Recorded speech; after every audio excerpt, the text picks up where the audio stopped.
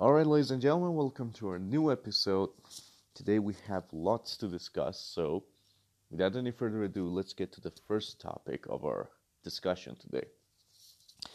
Well, My Hero Academia's chapter 209 came today, and it's a doozy.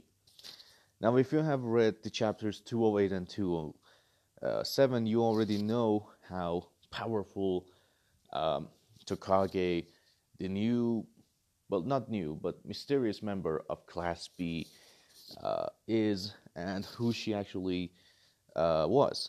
Many people, unfortunately, didn't know who she was and even painted her in almost dark green, thinking that's how she looked. Funny thing, she was present in Season 2 and she already has a voice actress, if you didn't know. In Season 2, where Class B meets Class 1, you can actually see Tokage and her weird lizardy smile with her basically green hair, not dark, not too light, but green. So we actually saw her, we actually know how she looks and how she even sounds like. So yeah, we already have seen her before. In fact, all of the Class B that you saw in the latest chapters, they were present in the cavalry battle and more. I've seen all of them in Season 2, and now I'm pretty sure that Horikoshi has some really big plans that we have no idea about. But this is not what makes these chapters interesting, at the least. It makes it very interesting to see that Bakugo actually is working with his fellow classmates, that he actually has a plan, that he's willing to help them and get help from them. We also see some amazing powers from Class B. Of course, we had the guy with the blades, which I'm still thinking he should have gone in through recommendations.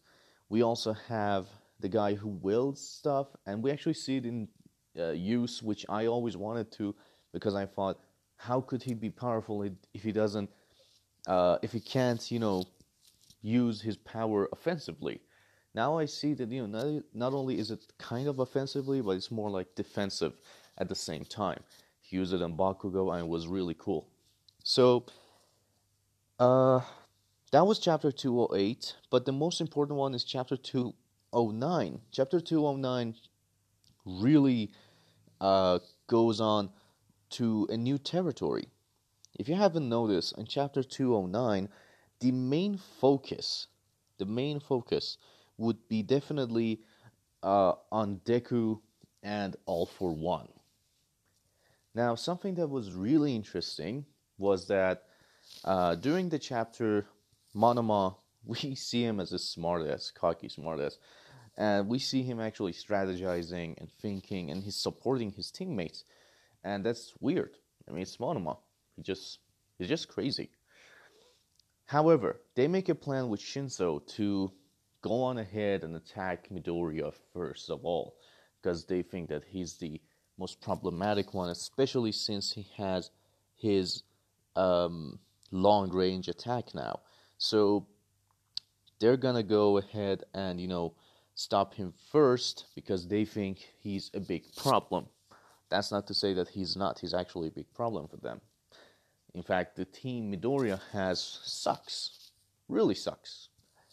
So it's going to be difficult, and Midoriya is going to be the one to, go and help them. And currently he's at 18%. So that's really good. He's powerful enough to actually take them all. But, well, they need teamwork, especially since they are 5 over there instead of 4. Now, the plans that they make is that Shinso wants Monoma's help to actually mind control Midoriya. I don't know what their plan is. I mean, Shinso knows that it's not that possible to attack Midoriya with his quirk, because he knows that Midoriya can break out of it anytime using All for One. Sorry, One for All. So that would be weird. And, it would just steal away. But I have a theory for the next episode, for the next chapter, or even the chapter after that. I don't know how many chapters this will be. But the thing is, since we know Monoma is going to work with Shinzo, and I'm sure that he can still one for all. God, there's so much in my head going on that I don't know which one to start with. Let's just continue with the chapter until I get to the theory part. When we move on and we go on ahead, we figure out that All for One is a trouble at prison. He keeps saying that, I'm reminiscing, I'm having a nostalgia feeling, and I'm talking with my younger brother, to the point that we see Gran Torino call All Might in middle of the exam, and something might be up. Now, what is up? This is the most interesting part. There has been a theory for a long time that Midoriya has this quirk that was stolen by that doctor that you see in the beginning of the whole anime and manga. That doctor, because that doctor we've seen, he was working with All for One. So people are thinking that maybe that guy stole Midoriya's quirk for All for One. Now, which quirk could that be? We heard that All for One recently got the Super Regeneration quirk, and if he had gotten sooner, he would have been, healed much sooner. Now, why is that so interesting? If Midoriya has his quirk stolen, then, or maybe he has a latent quirk lying around, this means that something is happening. Why? Because in the chapter he says very clearly that something is up, that I don't feel well, something is going on, but I'm as good as I've always been, everything's okay, and yet he feels something weird is going on with his quirk. Now, when he says something weird is going on with his quirk, two things can happen. One thing, I think that Monoma is going to try and copy Deku's quirk. So obviously he thinks that One for All is something he can copy. But the thing is, he can't. One for All is basically something that's passed down. So two things here can happen at least. When Monoma touches Deku, he can actually copy One for All, even though I think it's impossible. This is the first part of the possibility. If he copies it, he's gonna get really hurt because, well, we've seen how hurt Deku got.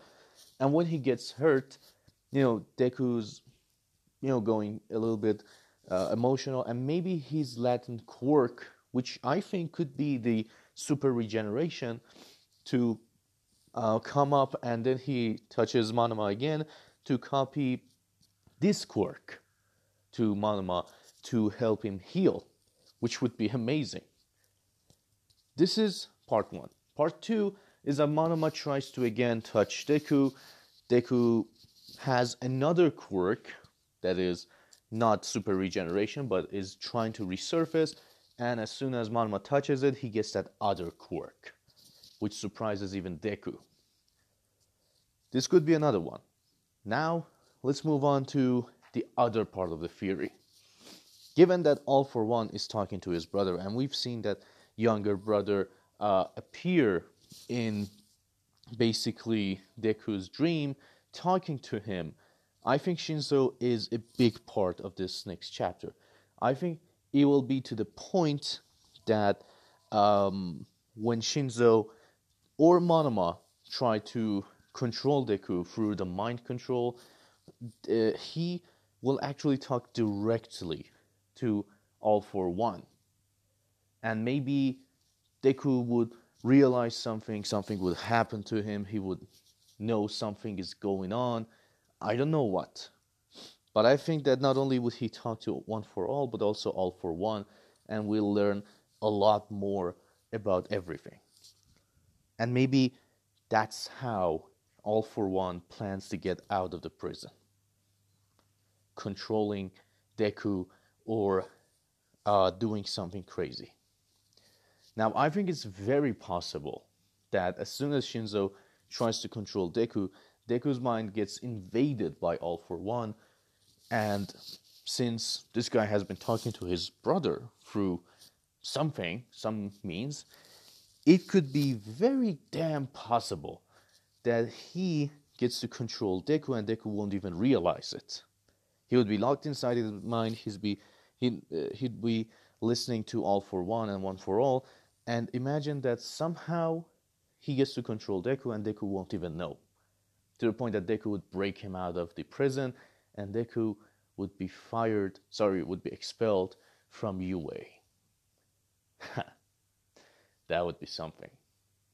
That would be the biggest thing that would happen, because right now Deku is the only one with One for All, and with 18%, he's not exactly weak. He's very formidable, actually.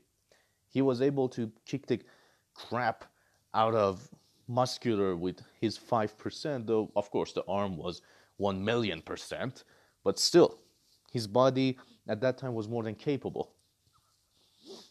Now with 18% and a lot of new attacks, it might be more difficult to actually get him this time around.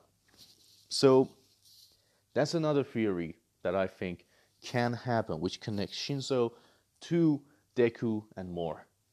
Now let's talk about what can happen overall for certain. One thing that I know, and I'm very sure about, is that Deku does have a quirk. Now, why would super regeneration be a quirk? Why would it be his quirk?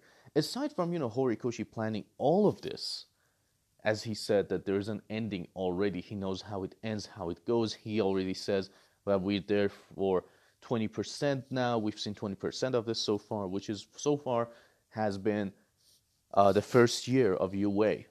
So I imagine that until the third year's end, we see probably 60, 70%, maybe, depends on how long those chapters will be. But I think that as soon as he gets out of UA, that's not the end, and he just, has to go through a lot to be the number one hero. So now when I say super regeneration could be his quirk, is because it was mentioned once, and All for One needed it. In fact, they said that he just got it in the past few years. He didn't get it like recently or long time ago and was just activated. He got it in the past few years. I'm willing to bet that Deku does have the super regeneration quirk. Now, even if he does, how would it interfere with his One for All quirk, as he was saying in the chapter, saying that something feels weird to me, but at the same time, I'm feeling really okay. My bet is that this quirk will kick in middle of that chapter. How? I don't think it's through Shinso, but through Monoma. As soon as Monoma touches him and he copies that super regeneration quirk, and I'm willing to bet that something does happen to Monoma, so that he has to touch Deku, would be probably One for All. But even if he doesn't, if something doesn't happen, just curious as to what, I think that Deku would suddenly just fall to the ground and lose his control. Why? He has a right arm that is busted. If he has super regeneration as his quirk, if it's activated through Monoma, then imagine, holy crap, what just happened? He would just, have his right arm start to reconstruct itself, to regenerate, and it would be painful, especially because some things were removed from his arm, as we learn. And,